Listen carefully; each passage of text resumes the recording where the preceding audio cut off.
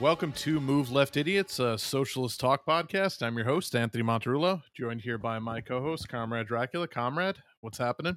Woo! Partying all night. Gavin Newsom, brand new governor of California. I know. Yes. Suck it, Nate Silver. I posted that the graduate meme on our Facebook page last night that we first shared out when Biden won back in November, and it's of Dustin Hoffman, and I forget who the co-star is in that scene where they're like they just got married, like, and they're all excited in the back of the bus and they're driving away like, yeah, we're married, and it takes like all of like 3 seconds before their like adulation resigns itself to existential dread as they're great dialogueless acting by them in that scene, by the way. Just the looks are great. Great way to convey story. But yeah, no, but again, yeah, you know, like in any just world, Gavin Newsom would look at all of the Democratic voters of the state who saved his fucking ass and say, gee, maybe I should, you know, give them something in exchange for saving me because I've been such a wildly unpopular governor that I almost got recalled. I mean, he's still, you know, he won with like 67% of the vote, but that was also, I think, heavily based on, you know, a lot of scaremongering. I'm sure Gavin Newsom would love to, you know, hold PG&E accountable for starting all these wildfires or build high-speed rail up and down the coast, or, you know, shepherd through and exclusionary zoning so they could have, you know, multifamily housing and, you know, not have to sprawl out everywhere. But listen, he can't do those things because he's too busy. He's got a stack of fucking fracking well permits on his desk that he has to permit. He has to go through each one of them to permit. Doesn't have time for this Mickey Mouse shit. I thought you were going to say it takes him a lot of time every morning to slick back his hair. So, you know, the time really runs out. The clock really runs out on, you know how many hours it takes to get that hair perfectly scummy looking. Well, like I like that you said run out the clock because, you know, everyone says you got his you know, Batman villain slicked back hair from that. What's that basketball coach? Yeah, there you go. Yep. Right. That's something. Right. No, famously the coach of the I think he coached the Knicks. He coached the Heat during like Jordan's kind of heyday. A very evil looking man. Very good coach though. But anyway, yeah. So, fuck Gavin Newsom. You know, I again, like, you know, this is, and someone said this, like, there's always going to be a sword of Damocles hanging over the voters, and this is the only electoral strategy that the Democrats have, is to allow these situations to occur. And then use them to get their terrible fucking right-wing candidates elected. And I have no intention of ever participating in that fucking hostage situation ever again as a voter. And I really wish everyone else wouldn't either. And everyone's like, well, what do you want? Larry Elder? Yeah, who gives a fuck? I don't give a shit. Like, I don't support him, but I don't think that Gavin Newsom has done anything to deserve keeping a seat. You and me and Rose McGowan all understand the black Republicans are not a monolith. Okay. Larry Elder has taught us a lot of things. Larry Elder, as Rose McGowan at his press conference said to the mic, Larry Elder taught Rose McGowan, she said, I learned about the corruption of the teachers union in California. Oh, fuck. Like, okay, weird turn for her. I get that Rose McGowan's fucking damaged. Like, I understand that, like, she's got some fucking trauma, but she's also just a spiteful, hateful, transphobic person. And the fact that she would just, you know, because she hates Democrats, would latch on to a bunch of anti-teachers union rhetoric is just, it's just so, like, it's just like everybody who was involved in Occupy that, like, had a bad experience with Antifa around that time, and then just immediately turned into, you know, Proud Boys. like exactly, right. You know, what's the fucking, I can't remember the fucking name. But yeah, they like, oh, you had one, you know, anarchist say, don't fucking film me, and then suddenly you're Andy No. Really? Like, yeah, really? Right. Like, because 99% of people won't do that. Like, there are a few people who will be like, don't fucking film me if you're documenting a protest or, you know, direct action or whatever. It's like, okay, well, just don't film that one person then. Like, it doesn't mean that you just turn into a fucking fascist. And And yeah, but it's also a little silly because like you're in public and like there's a million fucking security cameras that like cover your face if you don't want to be seen. Like I fully understand not wanting to be identified, but then cover your face. Like, you know, you have a great excuse now. It's a global pandemic. You can walk around with a mask or just have a relationship with people where they can approach you, you know. And like I was at a thing one time. There's a bunch of people with masks on Black Block, and they had a bunch of like sticks and batons they were using to smash windows. And one of them saw me take a picture of them, and even though their faces were covered, the person came over and said, "Hey, could you just like I know you're taking pictures. Could you delete that one last picture you took?" And I was like, "Yeah, okay." Right. Problem solved. Right. like really easy. Right. You didn't have to threaten to beat the shit out of you or anything. Right. Like it was just, you know, like, cool interaction. Smash my camera, like, because we knew we knew each other. Right. It wasn't a big deal. But you know, if it was somebody who was just like, you know, screaming and pissed off, I probably would have been like, you know, don't worry, I won't put that online, or I'll delete it or whatever, you know. But I wouldn't be like, you know what, fuck Antifa. I'm pro Fa now. Right. I'm fa now. Well, you know, real quick, I want to wrap up just kind of last week's 9/11 chat that we had, because there's a couple other little best 9/11 we've ever had.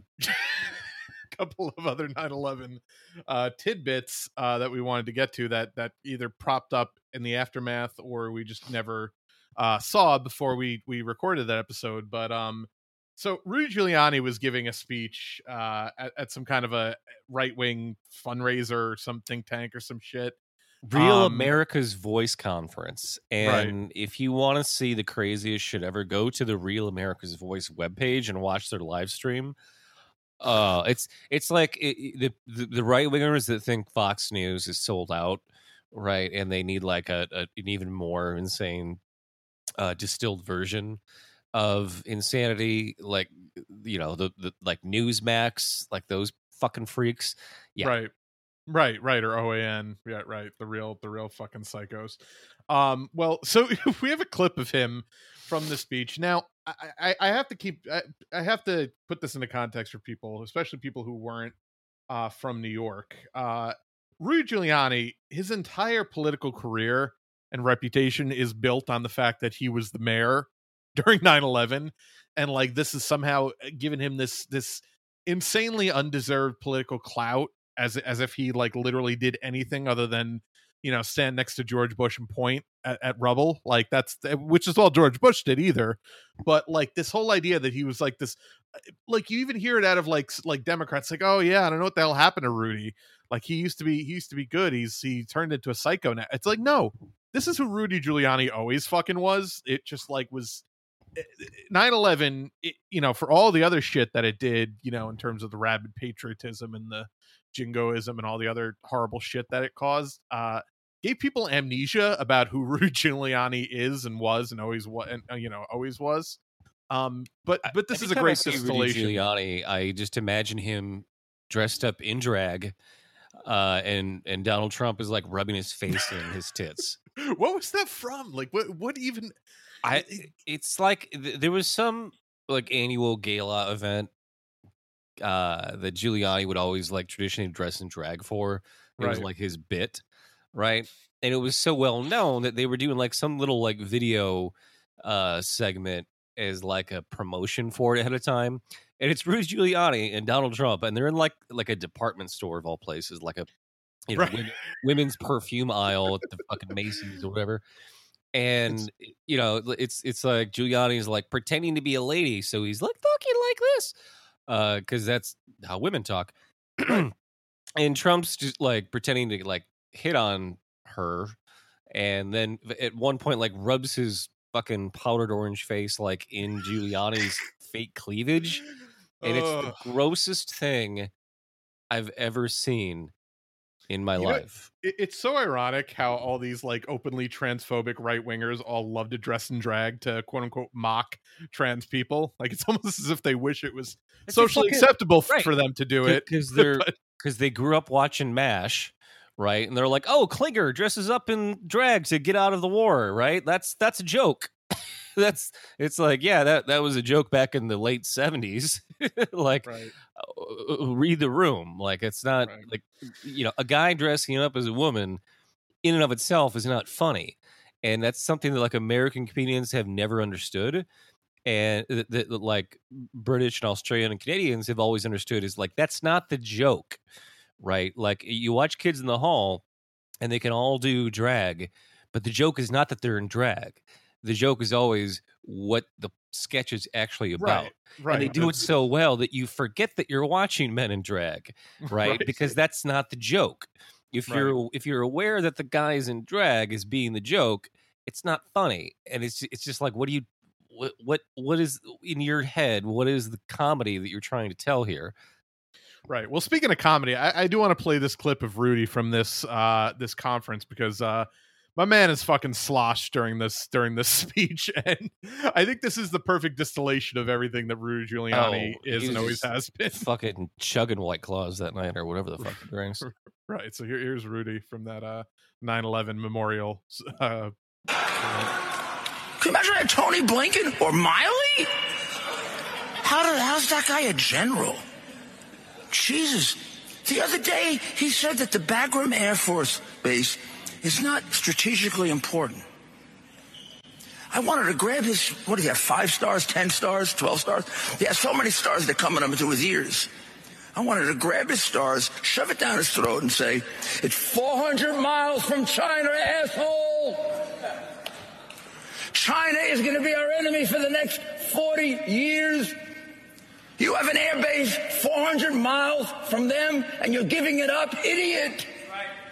What the hell is wrong with you? Who paid you? Christ, that is crazy. I don't know.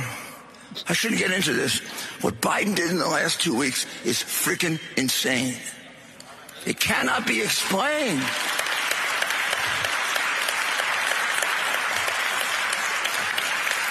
Well, 20 years ago, I did my job for the country. I'm very proud of it. But I did it because of them. What Bernie demonstrated to you, I was so happy he did.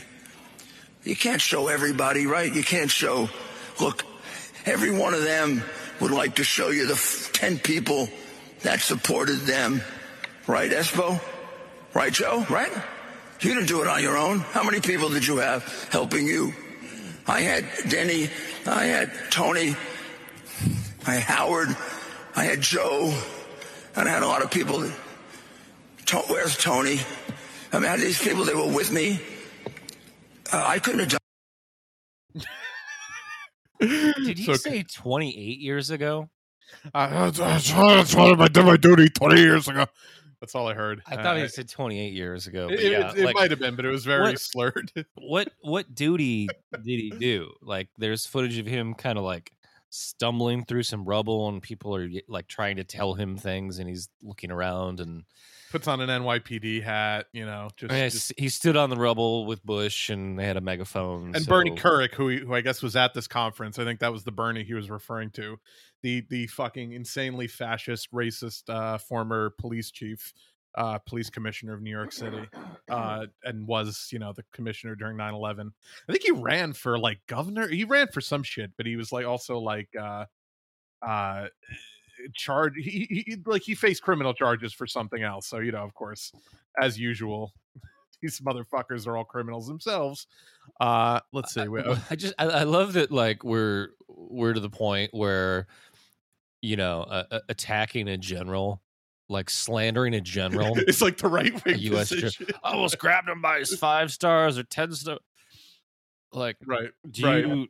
Like, sorry. I don't give a shit. We don't give a shit about that. But like that to that crowd, that's like, ultimate sacrilege to like disrespect the military. Boo!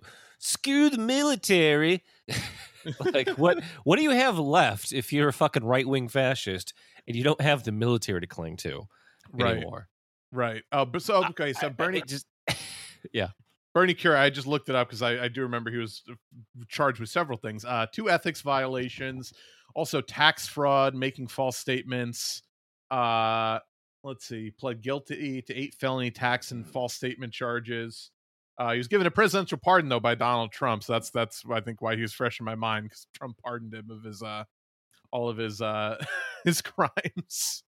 Unfucking real, man. He was also nominated as the first secretary, or the 2004 nominee of Bush as the Secretary of Homeland Security, but he had to withdraw because he had to withdraw because he had unknowingly hired an undocumented worker as a nanny and a housekeeper. So that was, I think, too much for the right wing. That's a crime still. Well, that was too much for the right wing to to knowingly. What year was that? That feels 04. I know. 04. Oh yeah, okay. 2004, sure. Right. Nowadays it'd just be like, look, I'm just fucking trying to do some pandemic relief. Oh man, just real piece of shit. That guy is. But yeah, so fucking Rudy. I mean, and this is who Rudy's always been. And he tries to this is the right wing idea of comedy at the beginning. Like that to him was his tight five fucking stand up bit. Like, oh, China's 400 miles away, asshole. You want to give up the thing? Right wingers think that that's fucking the height of comedy, which begs the question: why aren't there more right wing stand up comedians? I mean, real mystery. It's been a really tough week for right wing comedy. I mean, we lost Norm Macdonald. Rest in peace to that guy who made me chuckle a couple times in my life. He just was weird. I don't know if he was right wing or just weird. Yeah. Was he right? Okay, I really didn't know. You can right now Google right wing comedians, and the very first hit is the top 10 best right wing comedians, and Norm Macdonald is listed as number 1. Really? Yeah, because he's the only actual good comedian, probably, if that the only decent stand up of that list. I've never found him funny. He's like Adam Carolla, but more droll, honestly, to me. And his buddy Jim Brewer, everyone remembers Jim Brewer from sketches about being stoned, Half-Baked. I guess. Half-Baked is pretty much the only thing. I didn't even remember. So Jim Brewer was trending this week, and I forgot who that was. I was like, that name sounds familiar, but I don't remember who that is. I don't fucking know who he is. Fucking Donkey Boy or whatever on SNL, wasn't he? That was his big claim to fame. I couldn't even tell you if I've ever seen that before. Right. And if I have, there's a reason I don't remember it. You memory hold it because it wasn't that right. It wasn't that memorable. So Jim Brewer was trending on Twitter because he is refusing. He's taken a stand to not play any comedy clubs that require you to have been vaccinated to enter the building. Taking a stand. Good Lord. Well, like I said to you, I think he knows his demo. He knows that 5 of his fans would be in attendance if they were required to show proof of vaccination to attend one of his comedy shows. So I think it's more of a fiscal decision than anything else. But yeah, just what a fucking idiot. No, his agent probably told him look, you haven't had a sold out show in 25 years. Maybe you should try to get your name in the news by right. Putting out a press release saying that you're refusing to do a thing that everyone doesn't care about. Right, and then a bunch of right wingers will come to your show, but they don't understand comedy or irony or any kind of deep thinking whatsoever. So they won't laugh at any joke. Although I can't imagine as bad as things are for right wing comedians right now. I hope that Dennis Miller is taking his ivermectin or what's the new one now? What's the new one they're taking now? Right, so betadine is the new thing, which people. Most people know is a wound care antiseptic that was used you put it on your fucking when you would scrape your knee as a kid, your mom would rub some betadine solution on it. Apparently is now being touted on the right as another either not preventative but cure for COVID is I love how all these alternative right wing medicine things are just whatever they already had on the fucking shelf at home. Right. Oh my god, y'all! I got to thinking, and I realized that I've got this entire jug of betadine. What's that pink shit that you put on fucking? Oh, calamine. You're right. Oh, you got to put some calamine. A gallon of calamine lotion, and I just started chugging that thing, and lo and behold, I didn't get COVID. So. I snorted 15 lines of Alka-Seltzer, crushed up Alka-Seltzer, and now my COVID's gone. Oh, fucking idiots. Just fucking goddamn, there is a medicine that you could take that would prevent you from getting COVID. It's called a fucking vaccine. Just stick it in your fucking arms. Anthony, or shut up about these other I don't have healthcare insurance. How am I going to get that vaccine without healthcare insurance? Right. How are you going to get that free at point of use vaccine without healthcare insurance? They're taking horse tranquilizers because they don't have healthcare. Which, by the way, and again, you know, for I think most people listening know I still currently work at a pharmacy.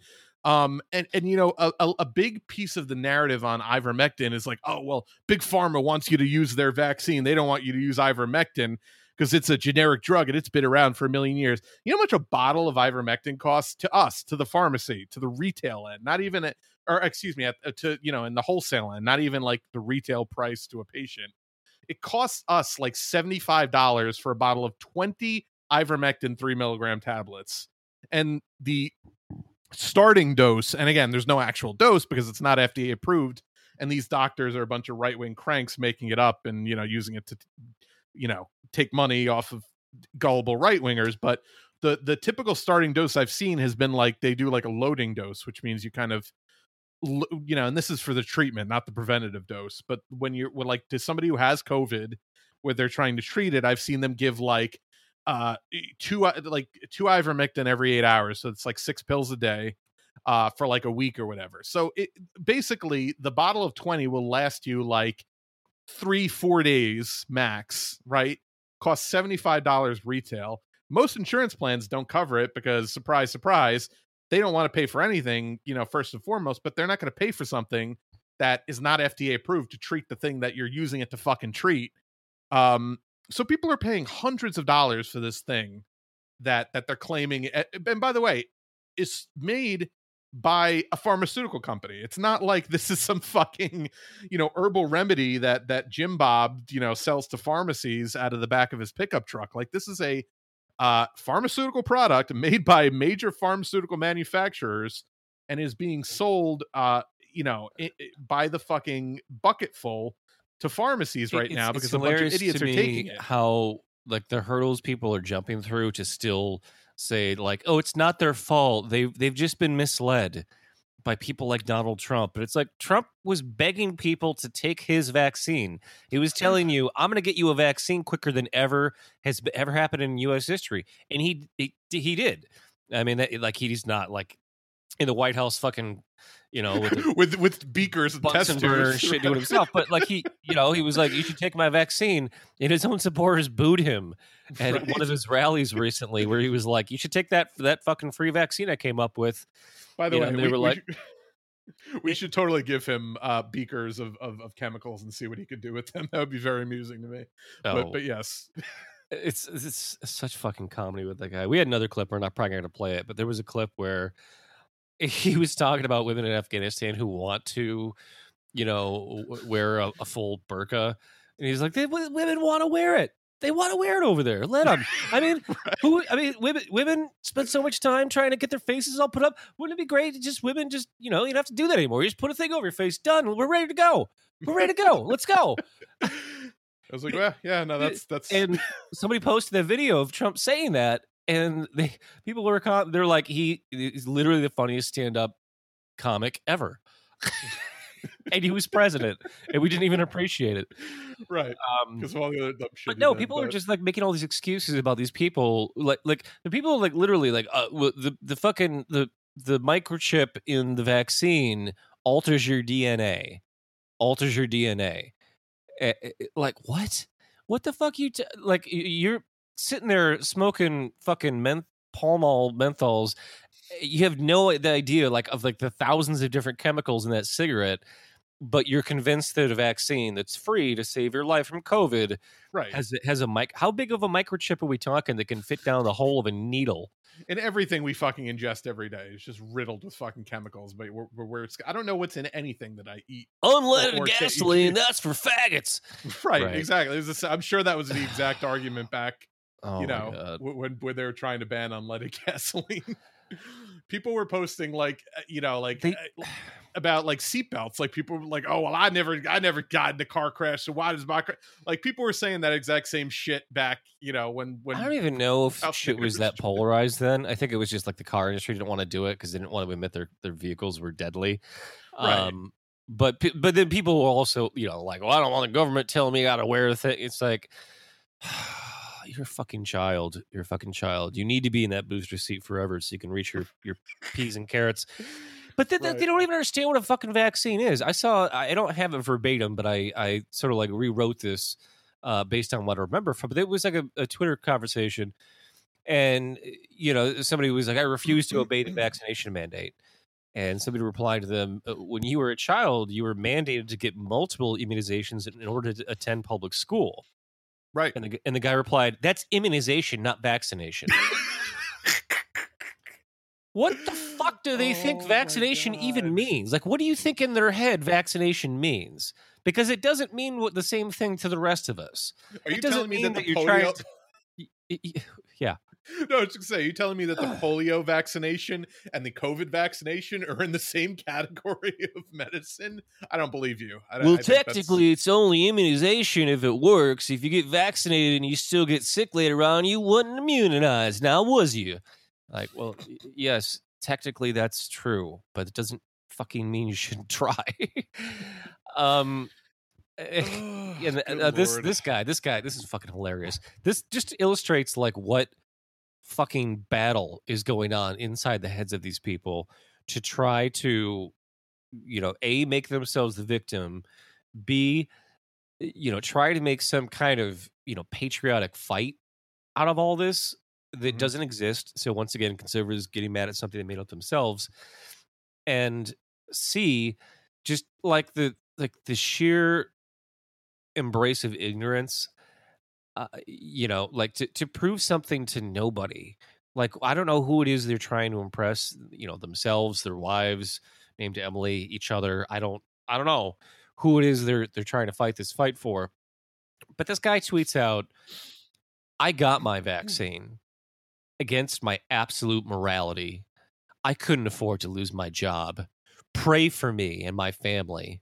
This was very hard. This was degrading to the core. An absolute abomination of my freedom, of which I will never forget." So he got a lot of support on Twitter of people asking, is he okay? Have we prayed hard enough for you? How are you doing? So a day later, he responds, "We're fine. Not as bad as I thought it was going to be." Like, what did you think was going to happen? Oh God, it's just an entire country of like 7-year-olds who are afraid to get the sticky needle in their arm. I think they're just afraid of the, like when you're a little kid and you're afraid of like the needle itself poking you and hurting you for an instant, and it's just like they never got over that fear. And now they've got to turn it into some fucking crusade. Right. They have to make it righteous so they don't sound like the biggest bunch of bitches you've ever, heard of in your entire life. So, like, it's got to be. And then there's people who even are like not even anti-vaccine, but like they've latched on to these fucking conspiracy theories. Like, this is a woman on Facebook. "My cousin truly put her phone to her arm at the injection site, and it was magnetic. I don't know if you're joking or not, but she really did. My cousin got her vaccination, was all for it after she did. She wanted to see if rumors were true, and she put her phone to her arm, and it was pulling it to her arm. My cousin thinks conspiracy theorists are dumb, and she doesn't believe them, so she would have no reason to act like it was magnetized. She didn't make a TikTok or to get attention or video shared on Facebook. It was just us who were there to witness it." Like, really? So you're literally like, your phone is being magnetized to your arm, and all the people there are like, we shouldn't document that. Right. Hey, a ghost walked across my room, but I didn't, I didn't video it or anything, but trust me. It only worked several times, and we had multiple opportunities to, get our phones out and, record that shit, but we didn't want the attention. Sorry, we didn't. By the way, famous magnet, the cell phone in your pocket is, of course, obviously a magnet that you can use to pick up Other magnetic objects. Anthony, it's your arm that's magnetized. It's your phone. It's metal that is sticking to. So I replied to her. I have it in front of me, but I was just like, this is actually totally true. Same thing happened to me, and it was just like every time that I tried to film it, the magnetization would erase the data, and so there was no way for me to document it. Like it's just me and my houseplants. You're gonna have to trust us.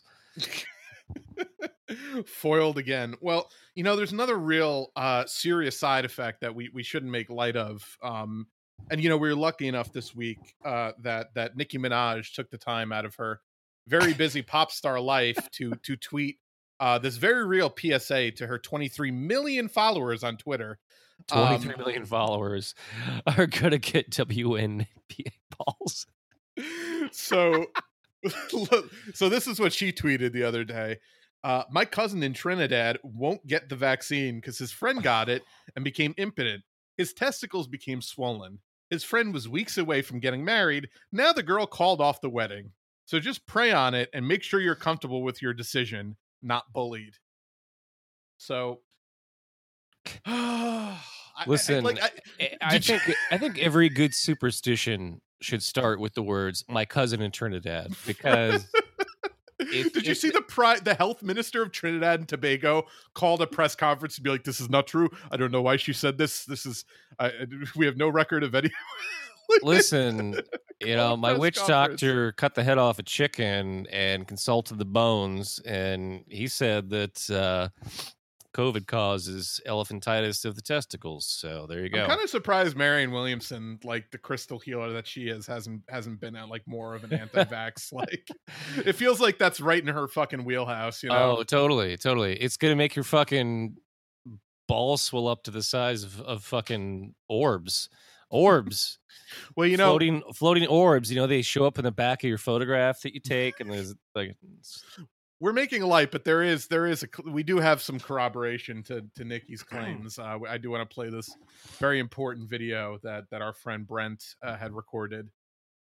Look, I know you're all having your jokes and making fun of it, but this is 100% true.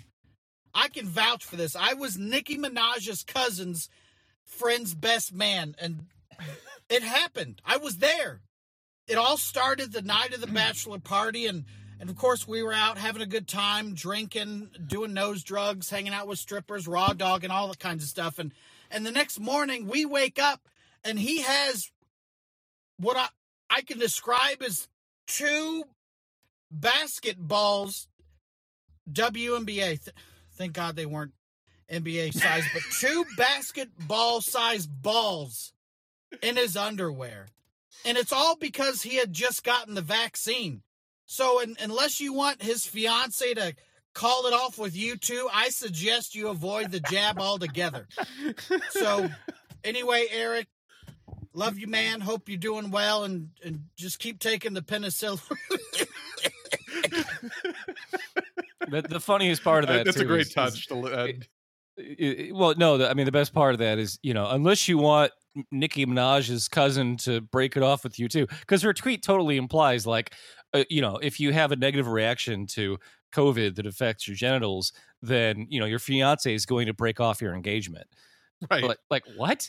That's just right. Like, if that was even fucking true, like what a shallow piece of shit person would do that to their fucking future spouse. Right. And it shows how fucking vain and petty and what a piece of shit Nicki Minaj is, that she would A, believe that, and B, endorse that as acceptable. It's also it's got a string of like that kind of homophobia that like runs through a lot of the hip hop community, where like if you're impotent, you're not a real man, and like you should like no woman would want to, it's all that bullshit, that like ultra overly macho fucking. But really, I mean, if you think about it, like, hey, guess what? I got giant fucking balls. What are you gonna do? I can walk into this room, you can see my balls from across the fucking thing. Like, so now it just like, oh, his fucking cock is engorged like never before. I'm dumping him. Like, what? That's just like the total opposite of what you would expect. Like, okay, right. Whatever. So now, I mean, and what people have all pointed out, and what Brent was alluding to with his clever satire there, is that it's first of all, that's not a known side effect at all of the COVID vaccine. It's very likely that her fiance cheated on her and got some kind of an STD that caused his balls to swell to an abnormal size, like we always do. Right. That was his. I like that, but that was. I love he starts with like, it all started the night of the wedding, like like. But yes, no, and then was too afraid to tell his wife. He probably went out and got the vaccine because his balls started swelling up. He's like, "Fuck, I got to explain this." How can I explain? Oh shit, let me. Right. So, if any of that was even remotely true, and she's not just the biggest fucking idiot on the planet, but yeah, I mean, she obviously is, but it's still just. But 23 million people, someone is going to see that. And take it seriously. Oh yeah, they will because whatever. But it's just it's hilarious because like you realize how dumb people are now, and like how much dumber they were back when things like cholera, smallpox were wiping people out, and even those people were like just praying every day for a fucking vaccine. Please, it's killed 8 of my 11 children. I need that vaccine. Even those people were smart enough to recognize they needed something to stop all the deaths. And today, it's just like, nope, not gonna have that happen to my testicles. Like, oh god, people are so imagine stupid. If tuberculosis came out now, like if tuberculosis had dropped in 2021 instead of 1790, like how people would be fucking like, I'm not taking that anti-vampire vaccine. I don't give a shit if I get consumption or not. I'm gonna like. It's just this is the logical conclusion of the idiot society that we've groomed and allowed to fucking fester. It's I mean, and I get part of that is just like you have the internet, right? And people get a lot of misinformation, but people are deliberately searching out misinformation. They're not just like, I happen to randomly find out that medicine for fucking intestinal worm is actually good for like, no, they looked for it. They had a confirmation bias of not wanting to take a vaccine over stupid petty political reasons, so they're searching out validation for that is not being misled.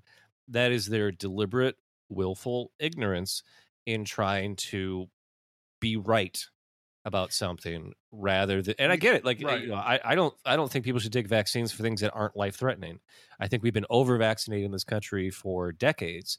Things that aren't life-threatening you shouldn't be getting vaccinated for because you want to have a stronger natural immunity to those things. Right. And when you vaccinate for things that aren't life-threatening, you end up with a lower tolerance.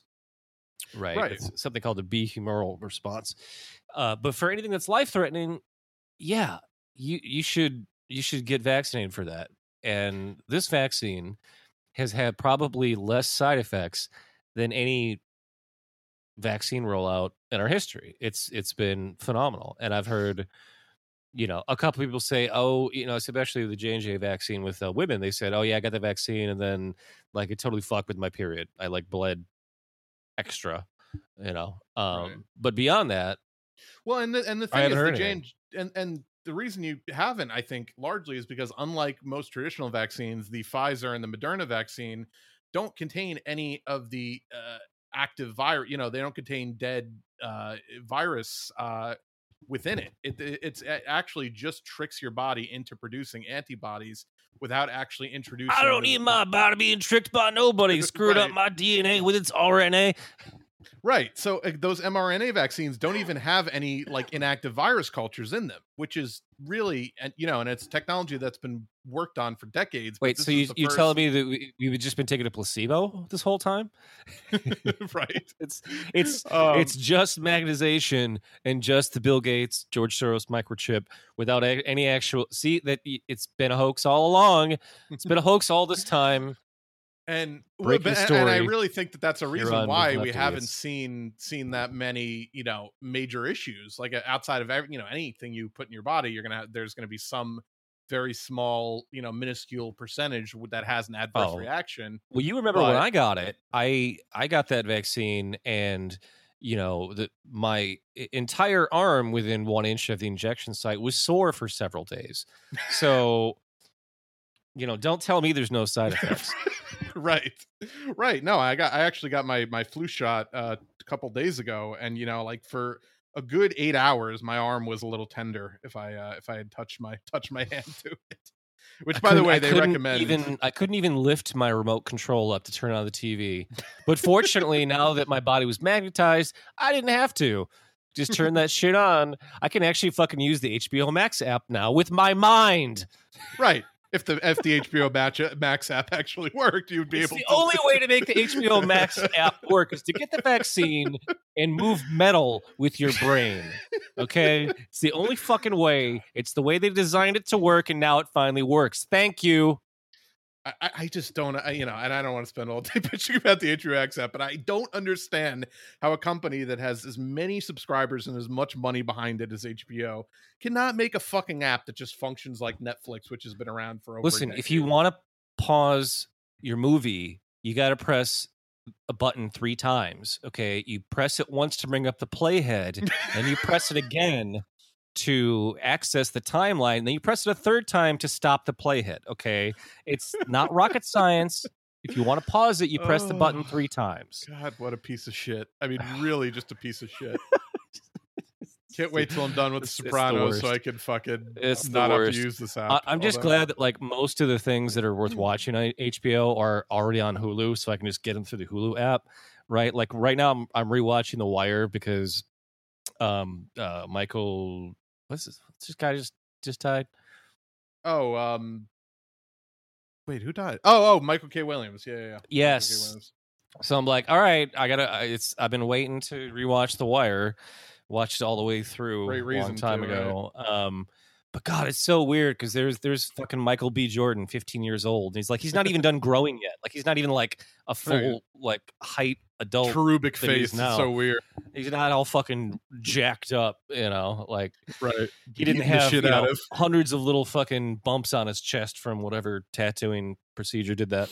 And he's 15 years old and he's like a major character on the show. And I forgot like how good the show is out of the gate, because I always kind of felt like the show was sort of like more of a traditional cop procedural thing, and didn't really turn into art till like a little ways into it, and that isn't true. I started rewatching this thing, and I'm like most of the way through the first season already, and it's phenomenal. Almost everything I remember about the show is from the first season. I was gonna say, I think the first season's, and I like all the other seasons, I still think the first season's the best season of that show. Like, I think that they fucking nailed it in the first season of that show. You gotta, like, once they get Littlefinger in there, like, that's my favorite part of the show, honestly. You mean Martin O'Malley? Yes, because he's so good at, like, playing a guy that thinks he's benevolent and is just as corrupted. Like everyone else is like, oh yeah, no, I'm totally corrupt. I don't give a shit. But he's the one that's like, no. I'm different. I'm gonna run against that system. I'm gonna be the guy that's not, and of course he becomes just as corrupt as everybody. But I love that he plays it with that like a level of earnestness where you really do think here's a guy who's going to be a mayor that's going to do shit differently. He totally tricks you into thinking that like things are going to change. Whereas his character Littlefinger on Game of Thrones, like he's just, very obviously evil, like right. He's just a fucking snake, and it every moment. Like there's not like like another layer or depth to that character. He's to just the point where it's unbelievable when characters actually believe that he has good intentions at any point. So I love, and I didn't watch The Wire until I'd already seen most of Game of Thrones, I believe. So yeah, credit to his acting that he can do like just the nakedly obvious evil, but also can play a character that's just got like so many more layers to him, where he's like really trying to be, not a corrupt mayor, but everything around him is such that there's no possible way to avoid it. I was thinking about that show yesterday because I was driving home and listening to my like Apple Music on shuffle, and Body of an American came on, which is that great Pogues song that they play anytime they do like the cop funeral, where they have like the cops on the the pool table in that like bar they all go to. That's the song that they all play as like the I guess like the celebratory, send off or whatever. It's not that Dropkick Murphy song that they play at every fucking... No, that's what they actually play at real cop funerals, probably. Right. It's just like the unofficial national anthem of anything that happens in New England at all, ever. Right.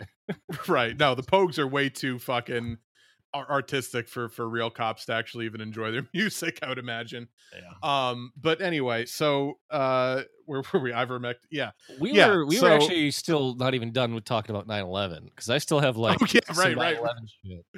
Right. So right. So there's one other thing that was fucking great that I guess it was posted on 9/11. It's probably why we didn't see it before the show, but someone had found we talked a little bit on the 9/11 show about how the pop culture world lost its fucking mind in the wake of 9/11. There were these list of banned songs that like made no sense whatsoever, and like people weren't criticizing America. It was very gauche to say anything about America in a negative way, regardless of how true it always was. And the comic world, ever the reactionary, let's make money on whatever's hot industry that it is, put out a 9/11 comic in the wake of 9/11, and just this is some incredible shit. So I'm going to pull it up here, and I'm just going to read the narration because it's a 9/11 issue of Spider-Man, and all the bad guys are pictured. All of the Marvel villains are pictured in the rubble of the Twin Towers. We have like standing on it, not like standing above it looking down. They're in ground amongst zero, the rubble, right? Like in the panel, like they're just standing there while firefighters all around them are like sifting through the rubble, the concrete and millions of tons of metal. Like Magneto's there, like no one's like, hey Magneto, can you fucking lend us a hand here? Like you could maybe have well, clearly they're not helping because they're happy that the terrorists killed a bunch of innocent civilians, right? Well, you would think, right? but no. So I want to read off the narration, but I just want to paint a picture for people. In the shot, in this panel, Dr. Doom, I see Juggernaut's shoulder in the background, Kingpin, Dr. Octopus, and Magneto are all standing amongst the rubble next to firefighters. And this is the omniscient narration that is going on over these panels. Even those we thought our enemies are here, because some things surpass rivalries and borders. Because the story of humanity is written not in towers, but in tears, in the common coin of blood and bone, in the voice that speaks within even the worst of us and says, this is not right. Because even the worst of us, however scarred, are still human, still feel, still mourn the random death of innocence. And then the last frame is a tear rolling out of Dr. Doom's metallic mask. Two face. Tears. Yeah. Oh, yeah. I love that they let Aaron Sorkin, write a fucking issue of Spider-Man for that one, because it really just, if if anything brings us all together, it's right. Superheroes grieving over 9/11, which is just like hilarious, because within the universe of Marvel Comics, almost all of these people have committed massive atrocities that have killed way more people than 9/11 killed. And the only one who Magneto probably would say was right about everything he said, and he was like the typical like left-wing person we were supposed to hate inexplicably because he did one like out of character thing, even though everything else he was saying was right. The Killmonger character, the Antifa people from the Captain America show. It's like, oh, everything they're saying is right, but then we're just gonna have them do one out of character inexplicable thing so that you understand in our our fucking stories that are written for children that these people are the villain, even though everything they're saying is right. Like, I just wish that they had like had the wherewithal to have Thanos be there, crying over both towers collapsing instead of one tower collapsing, because that would have been balanced as all things should be. one tower. Good Lord. It's so fucking dumb and petty. And they had to, like, I get that, like, you know, it's not that you can't have current events happen within the world of comics. And I understand that, you know, the medium of comics is a way to tell stories and people want to grieve and they want to, you know, inject their pathos into the story in ways, but like, don't undermine who the villains in the Marvel universe are. It's just terrible writing. Because it's just silly writing. And stupid. And people were like, well, you know, you could make the argument like Kingpin would be mad because like he kind of views, you know, like he loves his city, but it's like he really only loved Hell's Kitchen, which was, you know, nowhere near Ground Zero. You know what? If you wanted to do a perfect way to do a Spider-Man issue of a 9/11 comic, and again, why you'd want to do this, I don't know. But if you really desired it, you do an issue with no villains whatsoever, and it's just Spider-Man is like, you know, fucking around on a rooftop, you know, like tossing a ball back and forth. And all of a sudden, he sees like one of the towers get struck in the background, and he panics and like swings over there, and by the time he gets over, you know, the two towers have collapsed. And you can make the whole issue him literally just rescuing people out of the rubble. Like that would be so much more like moving, and you could do a lot more. Yeah, interesting. I feel like that's. I mean, you shouldn't do it at all because it's bad taste. No. But if you're gonna do a 9/11 issue, don't make fucking Dr. Doom stand there crying over 3,000 people dying when he's killed hundreds of thousands within the context of Marvel comic. Like it's just asinine. Like, well, but I mean, and I also remember, or at least people remarking on how there was issues where people like, you know, on the street confront Spider-Man, were like, why didn't you stop the planes from the, you know, it's like, it's just, it's like, okay, so now all the superheroes have to have a fucking guilt complex about why they didn't stop a real life thing from happening when this is also Spider-Man can't stop story. A fucking airplane. Like, you know, maybe Superman can stop an airplane. Spider-Man's not able to stop a fucking commercial airliner going. If Homelander can't save a fucking doomed airplane, nobody can. All right? And he had to confront that shit right up close with the people on the plane, and was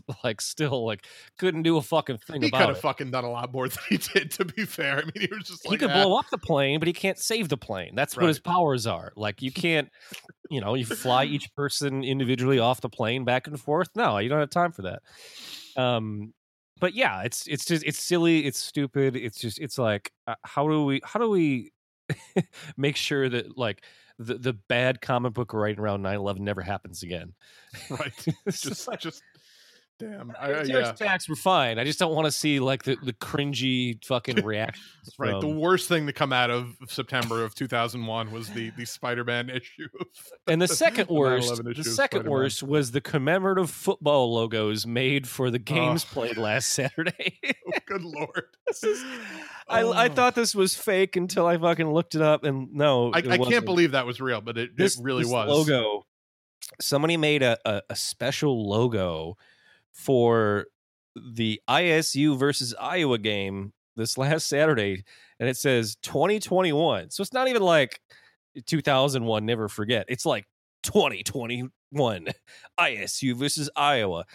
And then there's like the two helmets are, you know, or they're facing each other, you know, like they're about to fucking like smash their fucking helmets into each other and explode.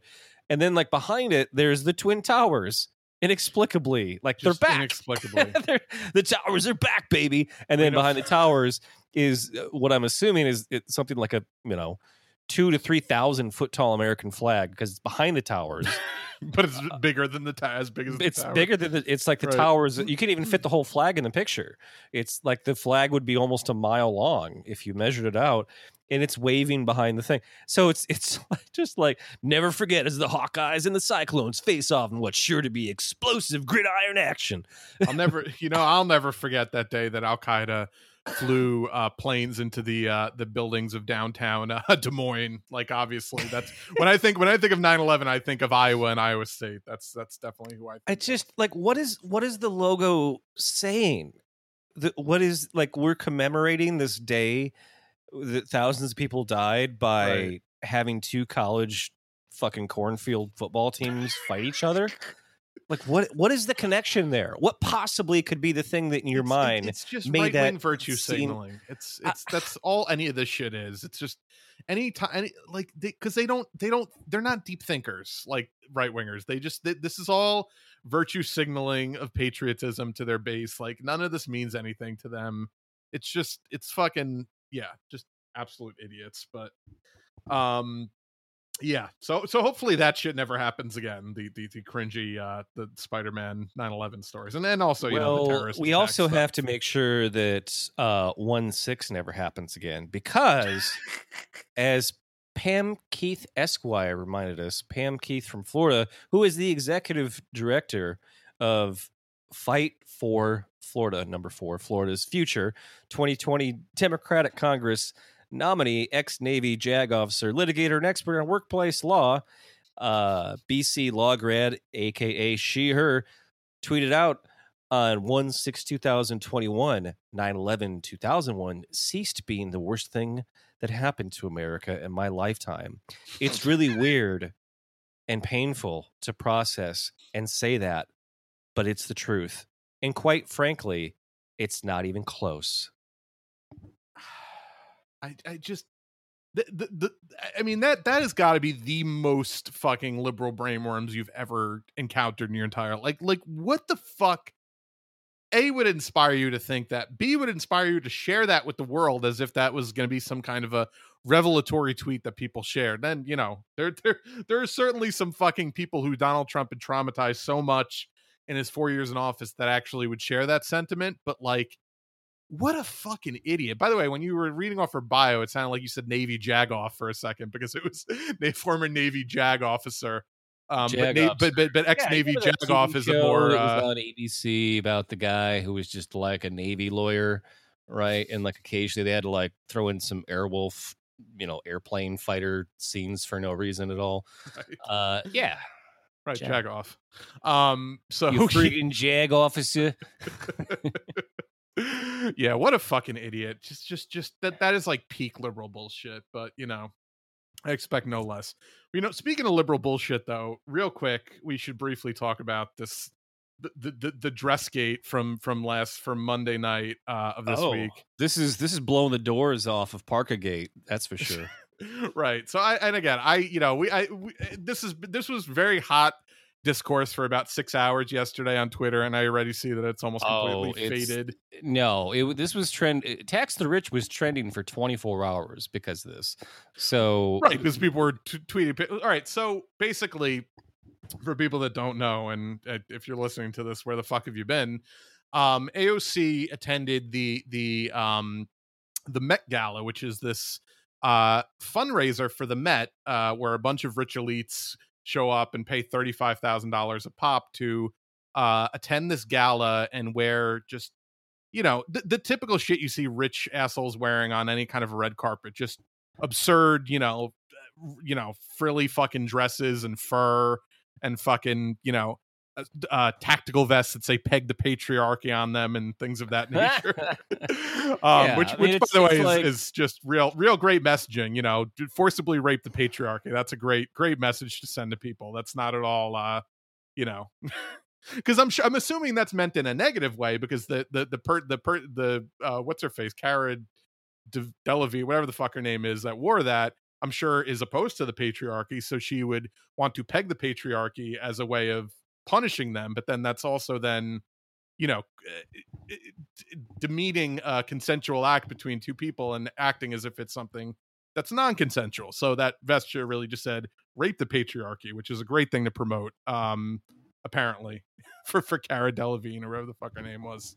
But in general, I mean, it's just kind of bougie, swanky, vain, fashion world glitz kind of a thing, right? But it is a place for people to kind of get their message out if they have a message, which usually those kind of messages are like, as you explained, clunky. Right, very very very cluttered and mixed and not at all concise. But right, yeah. So our esteemed Congresswoman AOC attended the event as an invited guest. They I guess often invite politicians who don't have to pay for tickets, which in and of itself is kind of a weird muddled ethics question of like, is it cool for a congressperson to accept a $30,000 ticket for free. Whatever. That's it's not as though the value of that is anything more than just the arbitrary price they put on it. Right. Of course. This is part of my critique of some of the criticism. It's like, it's not as though the people who want to go there, the people who are actual rich celebrities, it's not as though that's a lot of money, and it's not as though like that money is being taken away from anyone else directly. No, I don't give a shit about the money aspect of it. Right. I just, like everyone else, goes to a charity, right?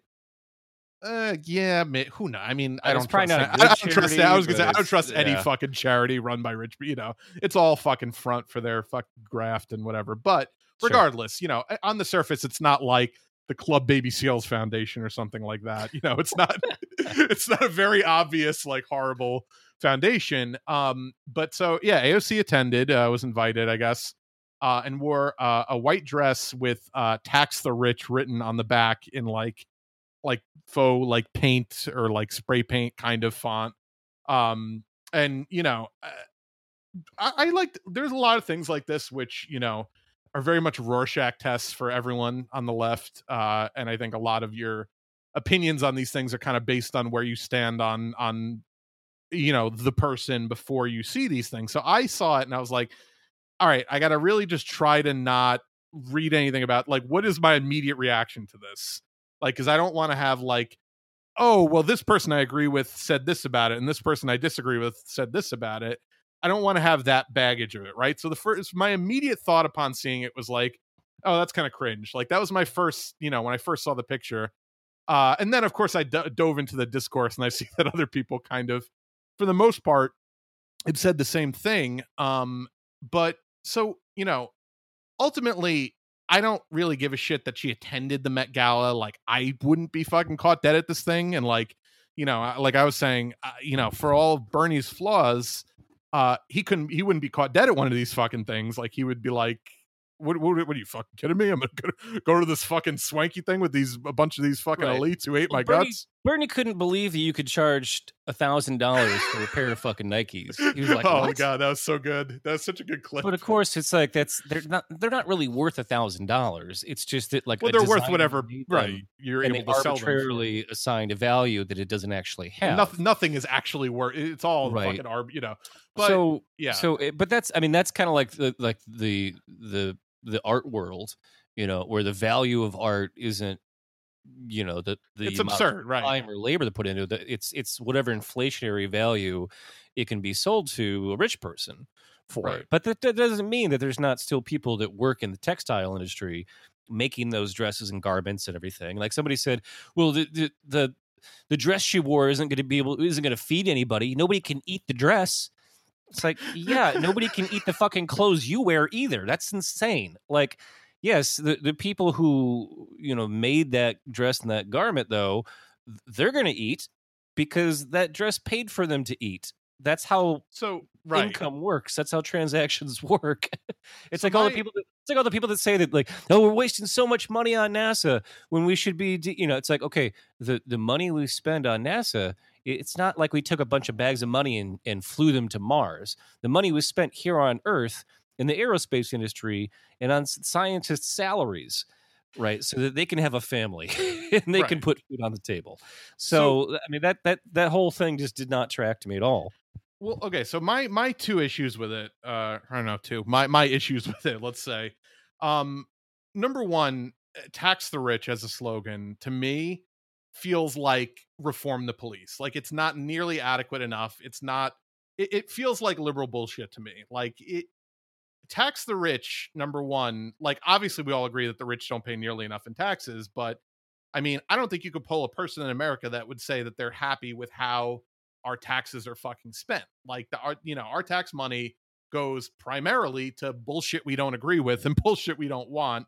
Like drone bombing fucking aid workers in Afghanistan. Like, that's what our tax money actually goes towards. So it's again, like, if you really wanted to be make a revolutionary statement, you'd wear a dress that says "Eat the Rich," but that would get her in fucking heat with Mama Bear if she wore a dress that said "Eat the Rich" to a fucking gala, Well, but I mean, honestly, like, no matter what she said, people are going to be mad Well, she shouldn't have gone. Like, it's a bad optic. You know, you have a thing outside the. You know, the optics. Fuck optics. I mean, I'm so tired of it, dude. Oh, it looks like she whatever. She could have. Well, you even said she could have said nothing, and it would have been better than saying something. Well, I disagree with that. If you have a platform, which she knows she has, then she can use that platform, and she did. And you know, she didn't. You know, her message wasn't strident enough. You know, people are like, well, rich people won't care what she like. So what? So what if somebody thinks about it, considers it? So what if they don't? That's not the point. She just comes across as a fucking airhead. Like I have a clip disagree. of her. I feel like what her intention was valid. You know, like it wasn't the strongest message possible. Okay, so next time you go to the Met Gala, you can say whatever you want. I wouldn't be invited to the Met Gala because I'm not a fucking fame-seeking, congressperson. There you go. So then why criticize? But why go? But why go? Like, what is the benefit to advancing your cause? Because if you can get into a room and say things to rich people that wouldn't have otherwise heard them, you do it. All right. So right? I want to play a clip of her. Gore Vidal famously said, "Never miss an opportunity to have sex or appear on television," and there's a reason for that. Things. Okay, well, I just want to play a clip of her in her own words. Never fucking rubbed elbows with rich people. Fucking Diego Rivera, communist artist. He every chance he got to hang out with the rich people, he would, because he knew he could get money for them for the arts. The fucking Rockefellers were his best friends.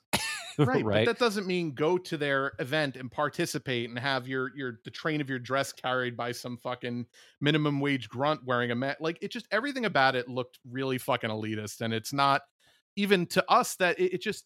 I want to play a clip of her when she was interviewed on the red carpet or whatever, and just see if you can even understand this muddled fucking message she was trying to get across. I think it's incredibly important because when we talk about supporting working families. And when we talk about having a fair tax code, oftentimes this conversation is happening among working and middle-class people amongst themselves. And I think it's time that we bring all classes into the conversation of having a fairer country. Thank you so much. So she was saying, for people that couldn't hear, oftentimes the conversation about having a fair tax code is happening among working and middle-income people. And we need to bring all people into the conversation about taxes. So again, she's being amicable about it. No, that's fucking asinine. That's idiotic. You want to bring the people who are writing the tax code right now into the conversation. The people who are writing the tax code right now already have the only fucking voice in the conversation. Now, if she said it in the reverse, it would have made sense. But it just came across as she's nicely saying these are the people that need to hear this message. Right, rather than just being, I think that's what she meant. These are the motherfuckers that need to hear what my dress says. She's trying to be diplomatic about it. But so when I used to run political campaigns, I always wanted to get my candidates, who were mostly socialists, into the rooms with wealthy liberals so that they could actually hear the kind of shit that we were saying that we knew that they never actually heard. Right. And they would, of course, recognize who we were immediately, or at least what we were trying to say. And they would immediately try to, bend down and say, oh, but, I pay my employees $12 an hour. And we would say that's nowhere close to a living wage in a city where you can't rent a studio apartment for less than $1,200 a month. And they were like, I don't know. Is that a lot or a little? I don't know how much money that is. Banana, $10. I couldn't tell you. So there is value in getting into those rooms. Now, of course, people I'm sure looked at that and like, oh, AOC is just wants to be rubbing elbows with rich people, right? And maybe, but if that's all she wanted, why would she wear a dress that said anything at all? Because it brought her a ton of fucking attention. Like, it brought her way more attention. And I would argue, and I think a lot of people on the left would argue, not the good attention. Not like, I don't think that anyone who agreed with that sentiment I don't think anyone who disagreed with that sentiment would be swayed by her wearing a fucking dress that should tax the rich. If you agree with the message, tax the rich, and the people that need to be taxed are the rich people in that room at that event, then what's wrong? Like, what really do you disagree with? I don't disagree with it. It just serves no purpose. And the person, It does though, because it creates a spectacle and it gets people talking about it, and it's trending on Twitter. It's not performative. It's millions of people react to it. About it. Then it is substantive. No, of course they're talking about. They're not talking about her. AOC wasn't trending. It was Tax the Rich trending. Yeah, because of the dress. Like, people were tweeting about the dress. Yes, like, people weren't tweeting exactly. So it worked. You're admitting it worked. So, no, it literally didn't. How is that going to do anything to affect policy? Because they have a bill right now, a $3.5 trillion infrastructure bill, and they want to get this reconciliation bill done after it. Right. So it's not just an empty sentiment. It's an actual policy legislation thing that they're trying to push through right now.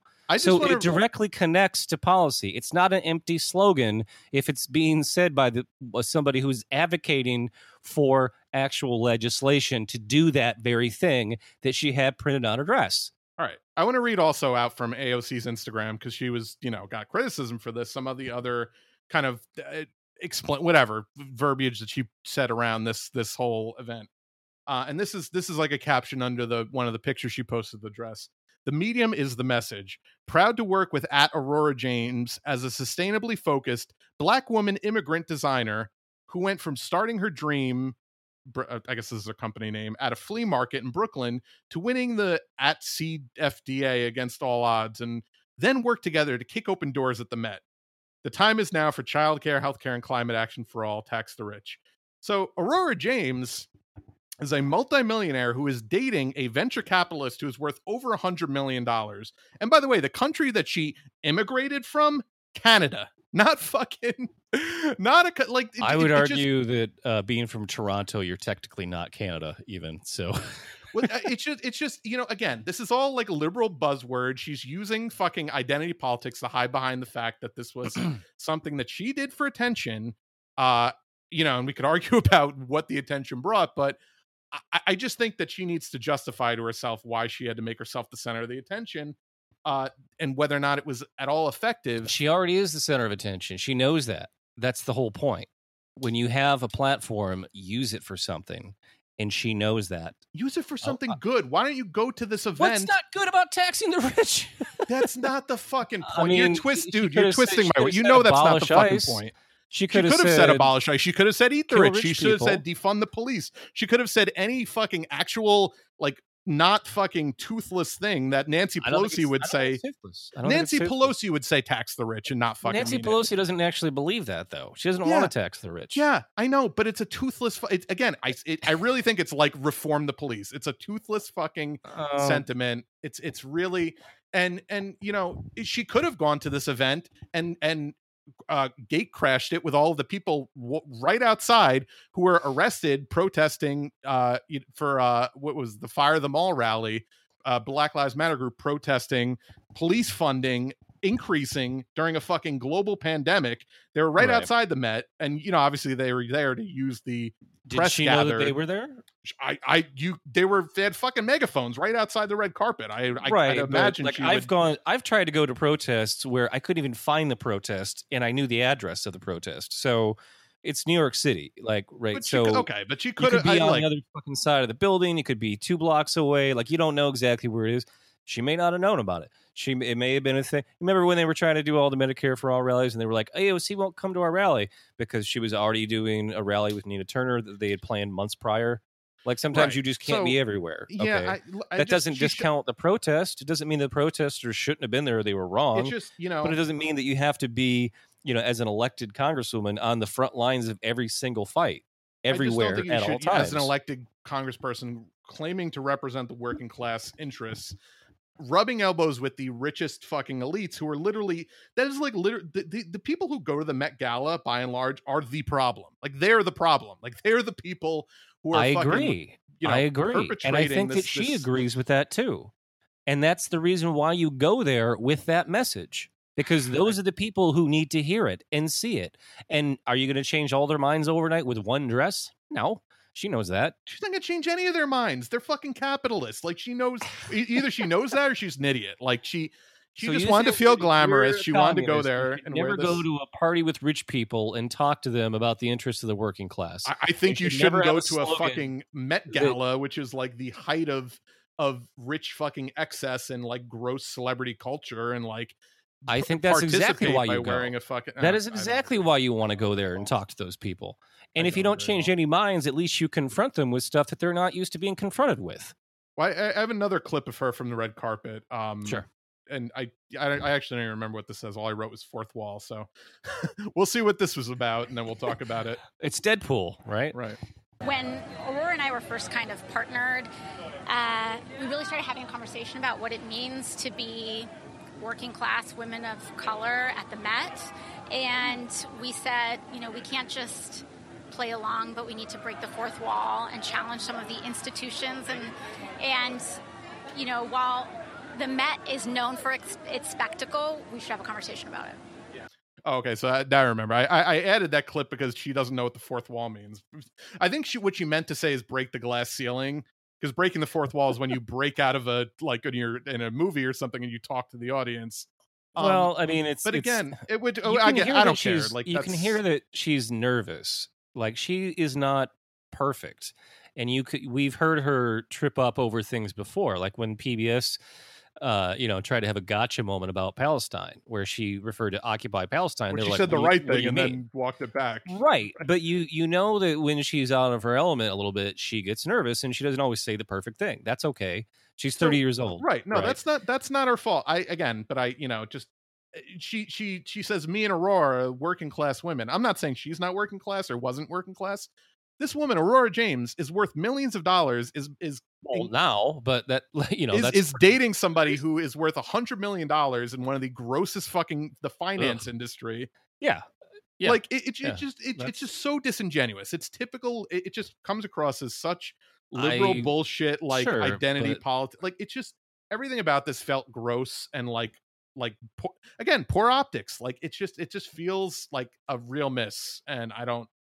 Again, I didn't even. Well, I watched it, or I saw that, and I was like, "Oh, that's pretty cool," and that's all I thought about it. And then watching everyone else have an absolute fucking meltdown over it made me like it lots more because of how many people it pissed off. And it wasn't even people on the right. People. Nobody even cared on the fucking right or in the. Oh, they did. They did. Like, trust me. They care only in that, like, too. They always hate her. Like, they don't give a fuck. They know this is toothless. You know who was tweeting about it more than anyone? I saw more leftists tweeting about it. Little fucking Jewish guy. Oh, Ben Shapiro. Ben Shapiro, yeah, he got in there that's because he's got an AOC fetish. I mean, he has such. Oh, it was hilarious though, because he's like, "Why aren't you interviewing her about how much the dress costs?" It's like, because for one, the dress doesn't cost anything. It's free. It's free. All of the clothes they wear are donated to the person to wear for one day, and then they have to give it back. Right. And whatever value it has, millions off of, whatever. Like, that's just the way the whole ecosystem of red carpets and that shitty world works. But the point is, if there's going to be a spectacle, why not make it a spectacle that says what you want, instead of just it being purely a spectacle of whatever fucking I just would have had a lot more respect bullshit that rich people think.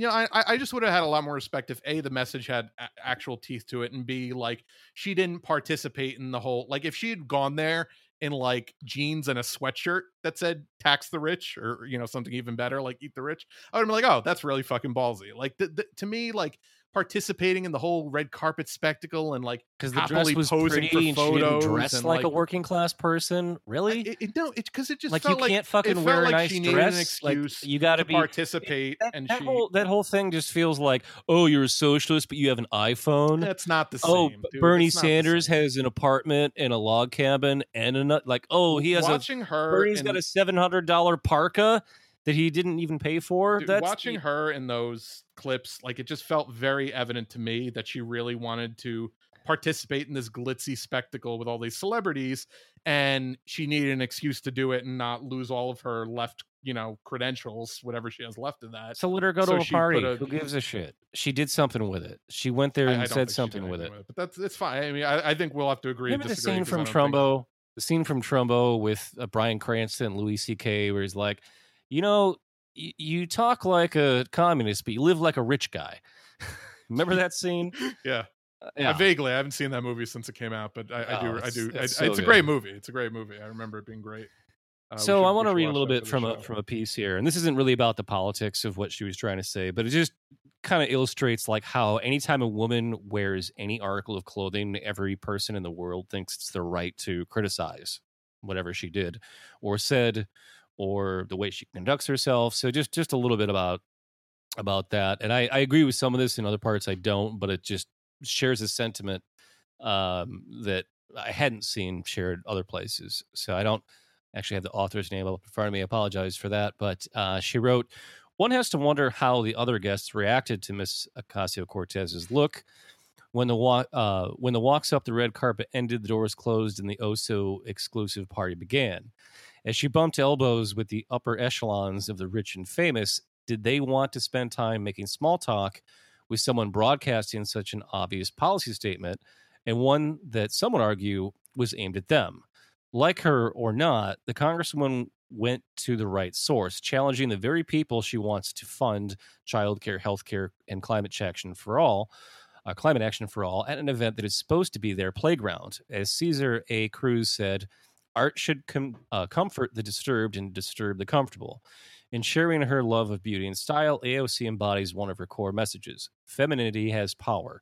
Rather than holding her expression of femininity back in public and professional settings, she has fully embraced it and used it as a tool for communication, connection, and policymaking. Her style is a visible sign of her power and influence as a woman, and she is not afraid of that. Whether you personally believe the answer to our problems is to tax the rich or not is not the question, when so many of the loudest critiques do not engage with the idea at all, but instead engage with her character, her beauty, the culture, and the qualifications of a woman wearing that message on her body. As Miss Ocasio-Cortez wrote on Instagram this morning, the medium is the message. And in this case, the medium is the woman as much as it is the dress. I mean, that's a fair general critique. I don't think that really applies in this. I mean, I think I think there are certainly people who fall into that category. I think the vast majority of the left could give a shit what she wears. They just, rightfully thought that that it was it just felt toothless. Like I think I said what I wanted to say on it, but I think it just felt toothless. Sure. And whatever. But so either she should have had a dress that said something. She shouldn't have gone. More provocative. She should not have gone.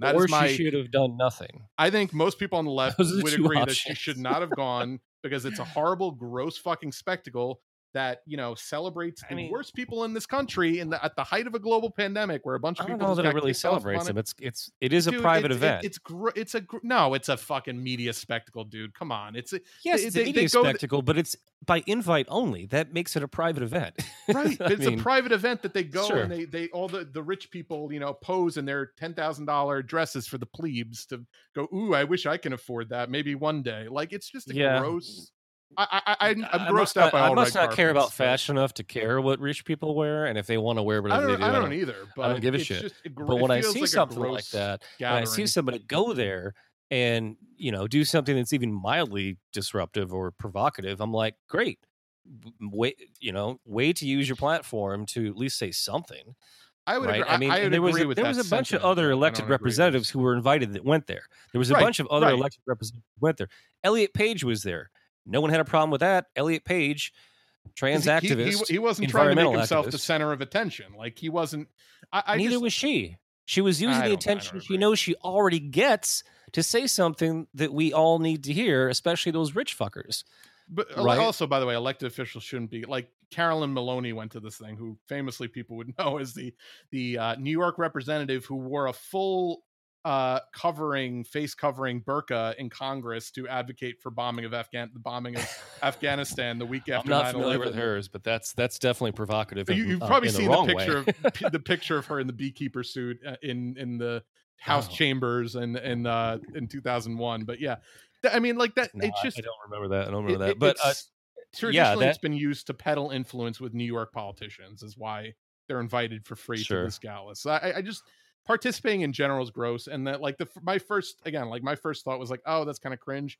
My second thought before I had read anything was like, oh, Bernie wouldn't be caught dead at something like this.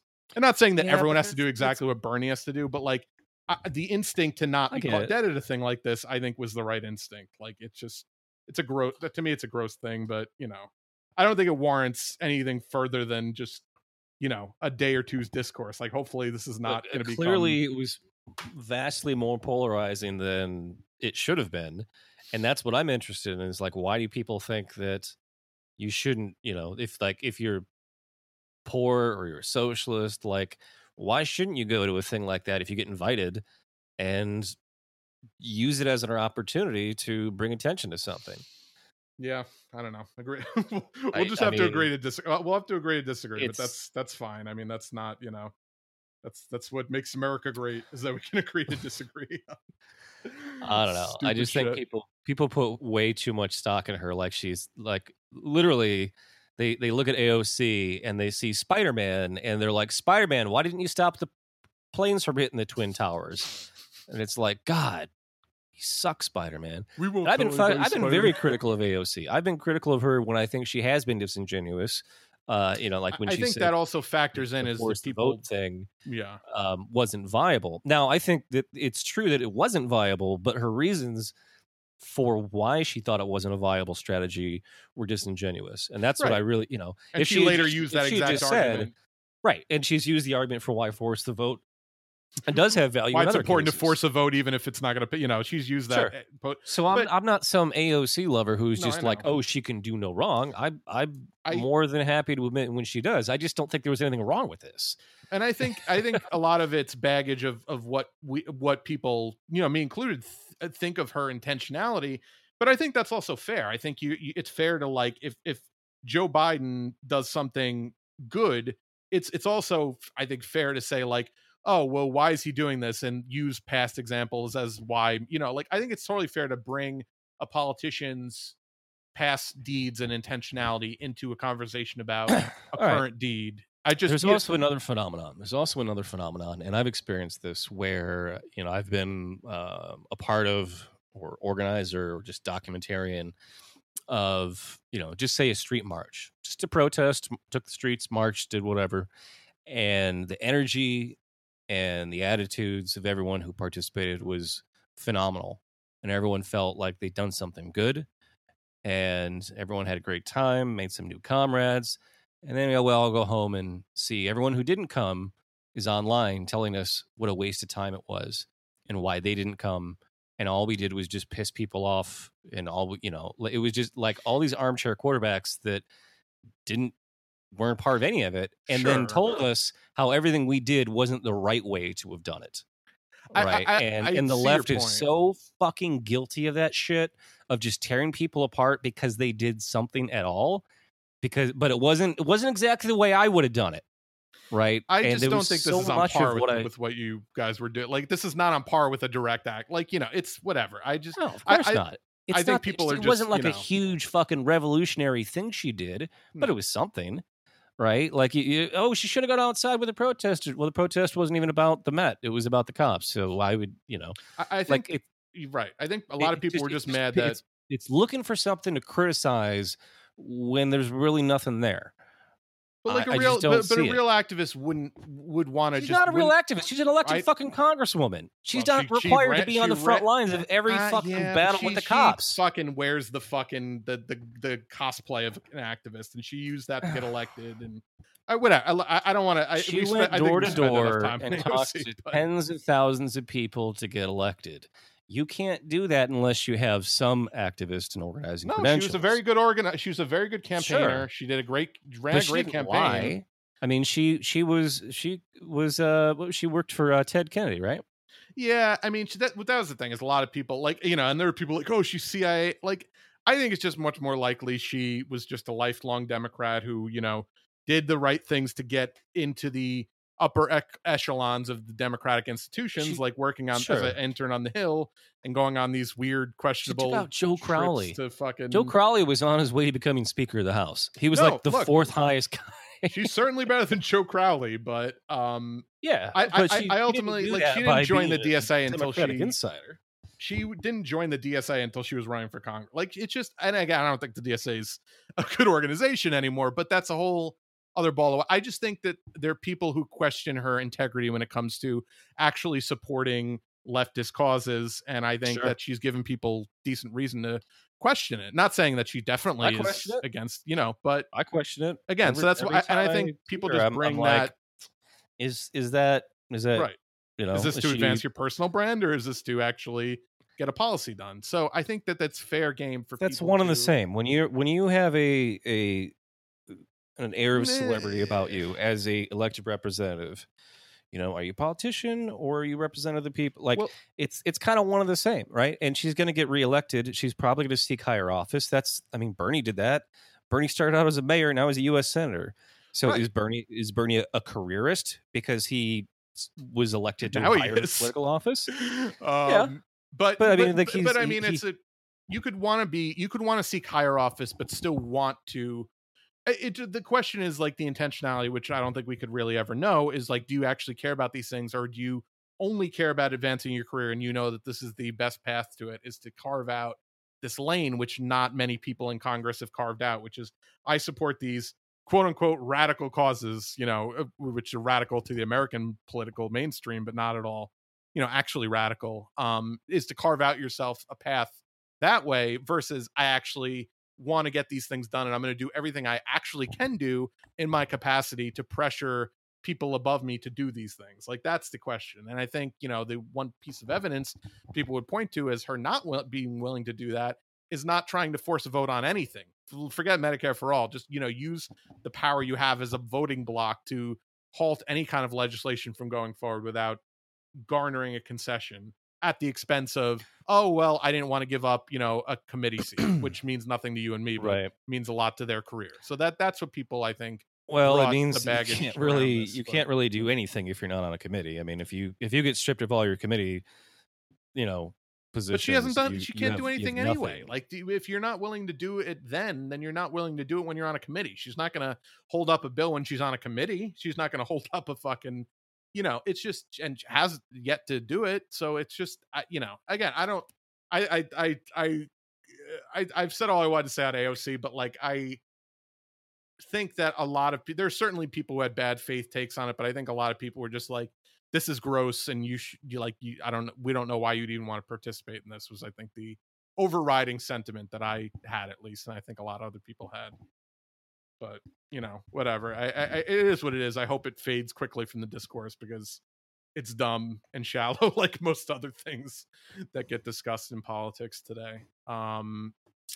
So next time, I hope she wears a dress that just says "Ho's mad" on it, so everyone can just be like, "Hey, I am mad." Yes. Hopefully next time she attends the rich gathering of the elites, as the paupers are being beaten by cops outside of the Capitol. Well, I mean, they were there to protest the cops, so the cops obliged them.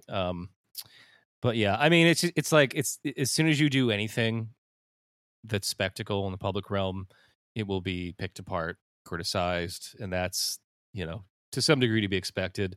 It's just bizarre to me that most of that criticism came from people who agree with the message and agree that the people who were attending that event are the people who need to hear that message, but somehow it was still wrong. Which, I think I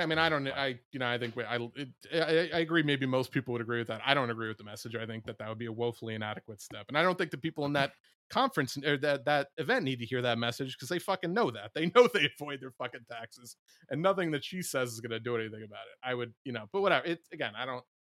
We have one more story to cover, because we wanted to mention this Obama thing, so let's get to that quick. But I guess we'll bring you any other developments that happen in Dressgate 2021, Met Gala Dress Gate, right? Met Gate, Dressgate, whatever we want to call it. Well, if it gets donated and auctioned off, and it goes to feed 100 homeless people, I'm sure somebody will be like, well, couldn't it have fed 500 people? Or did the food they get, was it gluten free? Somebody will have a problem with it somewhere. Sure. So the Obama presidential library that isn't actually a presidential library. This was a deliberate choice by the Obama Foundation. Is being built, or it's starting to be built here in Chicago, on public parkland, which is supposed to be illegal, right? Like something that's in the public trust, that's protected by public trust doctrine, which our Chicago public parks are. I looked into the legality of this. Should not be able to be leased to any private entity. That's like explicit in the city charter, that's not supposed to be possible. But Rahm Emanuel decided that almost, I believe it's 20 acres of Jackson Park on the south side of Chicago would be leased to the Obama Foundation for 90 years for the price of $1. Oh, yeah, that seems fair. Yeah. His former boss, Barack Obama, the president. So nothing shady going on there. Every president since FDR has had a library that has been part of the National Historic Society landmarks, or something. Right?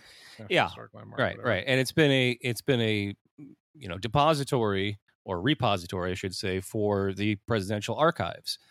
Right. Well, the Obama Center, which is currently under construction, will not be that. It's basically going to be the new corporate headquarters of the Obama Foundation, and it will have a library, but it won't have the presidential archives there. Those will only be available online. So it's not actually a library. So it's not actually a presidential library. So yes, it like, okay, if so the presidential record is going to be available online, and it's just basically going to be a museum to honor Obama. Like, why did it have to be on a public park? Why couldn't it have been somewhere else? And there were several other locations that they looked at, and even his own consultant said this would be less controversial to put it anywhere else, literally anywhere else besides this park. And Obama was just like, nope, I'm going to put it here. This is where I want it to be. And so this week, or at least in the last 2 weeks, they've started clear cutting the 20 acres of forest land of this park to build this Obama Center, this new corporate PR headquarters. And even the people that supported that, once they saw the pictures of 20 acres of old growth, you can't really say old growth because everything was cut at one point, but most of these trees are over a century old, so they're old trees. And when you see 20 acres of clear cut woods in the middle of a park, it's pretty fucking astonishing, right? And everybody, now that they're seeing these aerial drone photos, is like, what the fuck? This is not what I thought this was going to look like. And yeah, people are fucking outraged now. Even people who did support it at first were not expecting this. And I don't even think people really understood like where in the park it would be or how big it was going to be, because right. they'd only seen like the renderings of the finished product, which has tons of trees on it, which I think most people look at it and go, oh, they're not going to cut down. So they're going to leave the trees, right? Right. Which you totally can do if you're careful, but they didn't want to do that. They want to just, carpet bomb the place and start from scratch, which is, of course, I'm sure saves money, but it's a total fucking scorched earth way of doing development. And the fact that it's going to be a private corporate headquarters built on public land should be criminal. It technically is criminal according to the city charter, and people have been trying to sue on this forever. Finally went to, I don't know if it was the Supreme Court. Yeah, I think it actually was the Supreme Court ruled on this and said, no, they can go ahead and break ground on it, even though there's still litigation pending, which is something they always try to do, like Shell, all kinds of corporations. They'll just, they'll start building the pipeline, even though they don't have the permit illegally, knowing that if they get fined for it, it's like, oh, $50,000 to, we got fined for starting to build the construction without the permit. We know we're going to get the permit eventually anyway, so let's just fucking do it, right? That shit happens all the time. Right. But yeah, I mean, just how I just want to read a little bit about this because it's people, I think, just really didn't understand what they were getting. They hear Obama Center and they think presidential library. And I've seen people still commenting saying, I don't understand what the problem is. It's a presidential library. We all love that. It'll be great for tourism. So the 4-building, 19-acre working center for citizenship whatever the fuck that means, set to be built in a public park on the south side of Chicago, will include a 235-foot high museum tower, a 2-story event space, an athletic center, 235 feet. What? In the middle of a public park? You're just going to build a giant fucking monolith of a tower in the middle of a public park? Right. Okay. Right. Well, they want to be right next to a lagoon so they could take pictures of it, like reflected in the water. I think, of course, right. And right. that's Jackson Park has a lot of history to it, and it's got this very ornate lagoon. It's pretty awesome, actually. And the idea that you would carve out about 1/10 of the entire size of the park to do this, you saw the before and after picture of like how much it's an atrocity. I mean, it was this beautiful part. I said to you, it was like, oh, it looks like Central Park. Like there's like a lot of great spots in Central Park that look like that, where you have a nice little lake or a lagoon with a little bridge that goes over it, and fucking like, and it's just clear cut scorched earth now. Yeah, so it's also going to have an athletic center, a recording studio, a winter garden, and even a sledding hill. They bulldozed the women's garden that had been there since the Civil War. Oh, great. But the center, which will cost an estimated $500 million, will also differ from the complexes built by Barack Obama's predecessors in another way. It won't actually be a presidential library. In a break with precedent, there will be no search... Fuck. Let me try that again. In a break with precedent, there will be no research library on site and none of Mr. Obama's official presidential records. Instead, the Obama Foundation will pay to digitize the roughly 30 million pages of unclassified paper records from the administration so they can be made available online. Again, why do you need this center there then if it's all going to be on the internet? And the entire complex, including the museum chronicling Mr. Obama's presidency, will be run by the foundation, a private nonprofit entity, rather than by the National Archives and Records Administration. Oh, weird. The federal agency that administers the libraries and museums for all presidents going back to Herbert Hoover. So he's privatizing presidential libraries. Yes.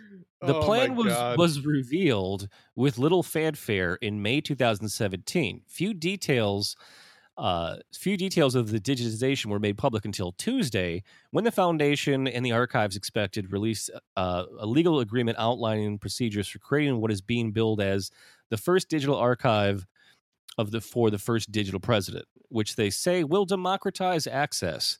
Right. But as awareness of the plan has spread, some historians see a threat to future scholarship on the Obama administration and to the presidential library system itself.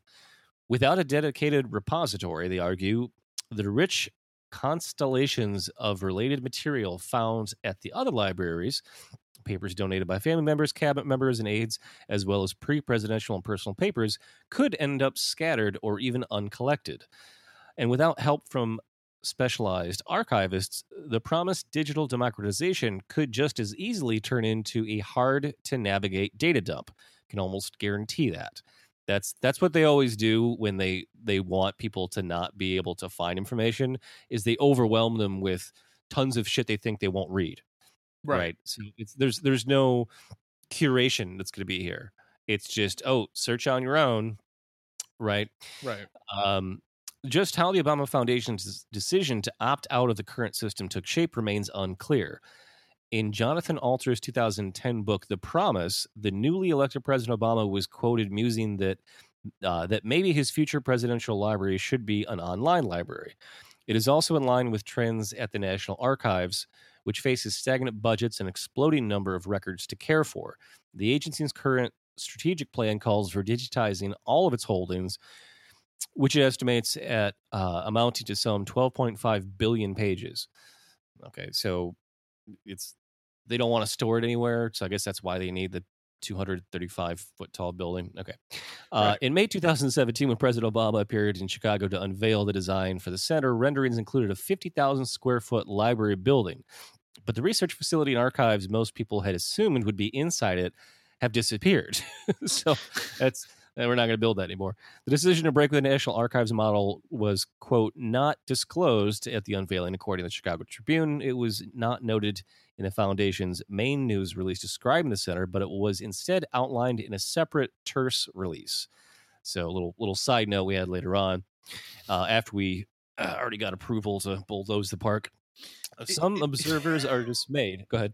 No, I was just saying, it's just unreal how fucking dedicated to just being the most grafting, corrupt piece of shit he is, like in every aspect of his life. Like, this is a fucking layup slam dunk. You just do your fucking presidential library the way everyone does it, and then you use, like, you know, your gatherings and your functions and your, you know, like, you know, dinners or whatever to fucking further graft and make money off of corporations. But he can't even do that. He's got to fucking even give this to a fucking corrupt private entity. Like, he can't even let the fucking institute. And now he, of course, sets a precedent so that every president going forward is going to fucking totally privatize and monetize. Like, Donald Trump's going to have a fucking Trump amusement park instead of a presidential library. Like, he's going to have like the fucking, you know, like the Universal Studios, you know, Trump land of fucking presidential libraries. And Barack Obama is making that possible by breaking the not legal precedent, but by breaking the tradition of just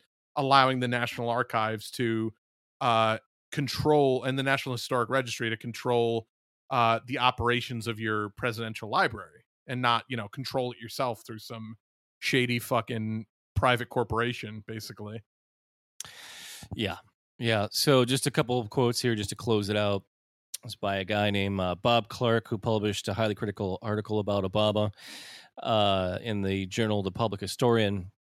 It says, they are creating a fog and confusing the public and the broader historical community about what this thing actually is.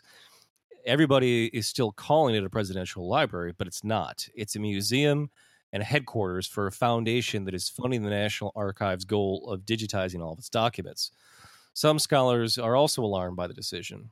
Quote here from David Garrow, Pulitzer Prize-winning historian and author of Rising Star, a nearly 1,500-page biography of Obama, said, the absence of a true Obama presidential library will have the effect of discouraging serious and potentially critical research into the Obama presidency.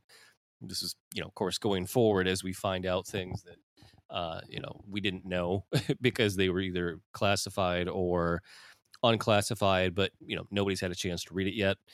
So yeah, again, just totally on brand that, you know, we're gonna digitize all this stuff, won't have actual documents to inspect. You know, it's just you're losing something, right? No curation. You're losing something in the process, or the curation is going to be handled by his own private foundation, not a nonpartisan public institution. Right.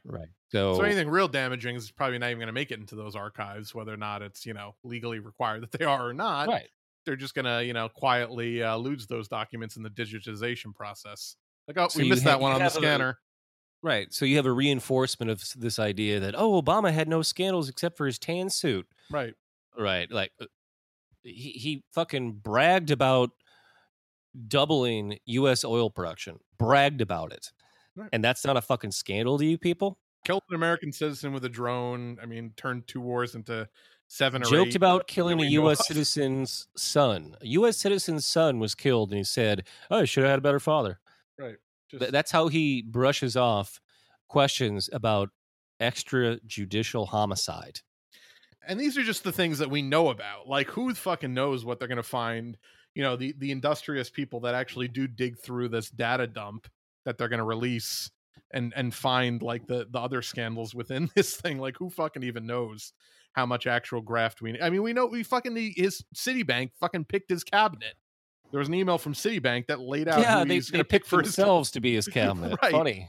All but one person in that fucking email was actually who he picked to be his cabinet. Like, it's I'll tell you, it is disappointing though, because I feel like if this was, you know, 20 acres being clear cut and bulldozed in maybe another city, that there would have been people there blocking the bulldozers, right, chaining up, linking arms to stop this fucking thing, and it would be a massive embarrassment to the point where they would shut it down and consider it another location where there's not 20 acres of 100-year-old trees, right? But you know, as much as I loved all the riots and organized demonstrations we had last summer in Chicago, all that's gone this year. Nothing happening this summer, right, when we should be, you know, taking every opportunity to disrupt things for as bad as things have been. And it just hasn't been anywhere, you know. Like you look at how they fucking, you know, waged war in Portland against this federal courthouse. The whole I mean, it was just like, if you saw the pictures of that shit, it was like every fucking day they were battling the cops out there, right? You know, and it's like, if they were trying to build a presidential center like this, they're cutting down 20 acres of fucking 100-year-old trees.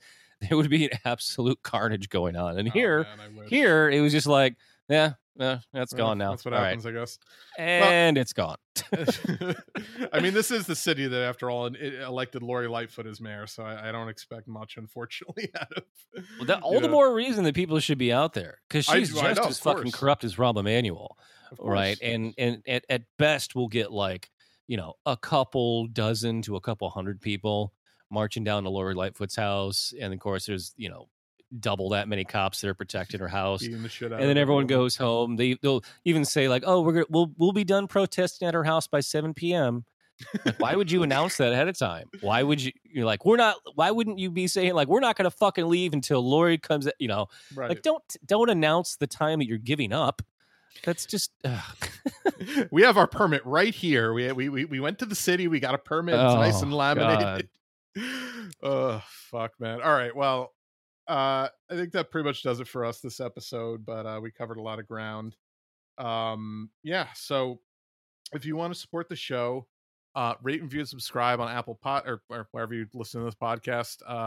Follow us on SoundCloud, soundcloud.com/moveleft, facebook.com/moveleftidiots, Patreon at patreon.com/moveleft. I am at move_left on Twitter. Yeah, we did have one last clip that I wanted you to play us out with. I'm on Twitter at Bike Slutty, but this clip is fucking hilarious to me. It's another sort of internet comedian that I have adored, and this is her sort of a character she does of a very bored, disgruntled museum tour guide in Scotland. And she's done different variations of this, of just like all the things that we romanticize about Scotland, you know, as Americans, right? That if you were Scottish, you would be completely fucking bored by, and having to like retell all of it as though it was exciting to you. So yeah, this has been on my browser toolbar forever. So I just want to get this I want to get it off of there. So we're just going to play this out just because it's funny. Yeah, we'll play this and then that'll be into the show, but we'll see you guys next week. Welcome to this guided tour of Auchtenmuir Distillery. My name's Craig. Today I'll be taking you through the majestic history of Ushkaba, Aqua Vita, the water of life itself. Whiskey. Please note that is whiskey without an E. If it's got an E in it, that means it's Irish. And if it's called Scotch, that means it's American.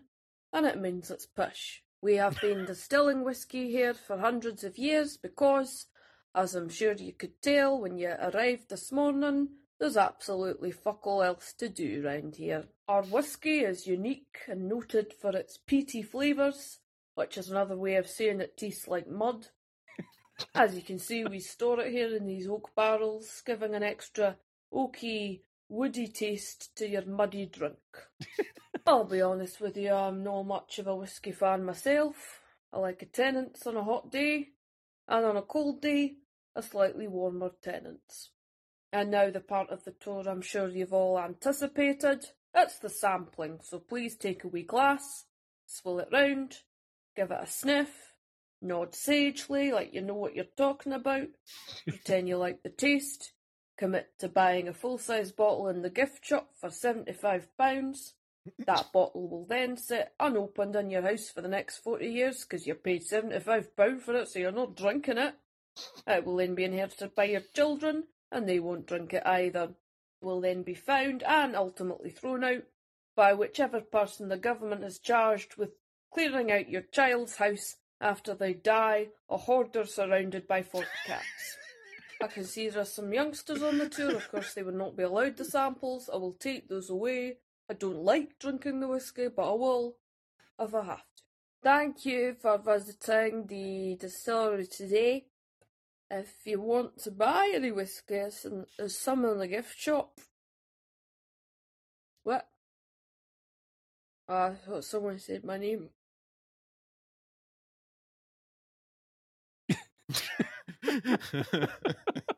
So clearly she had to take some of those samples from some of those children at the end there. Yes. All right. Eleanor Morton, look her up. On She's Twitter, hilarious. right. All right, and we'll see you next week.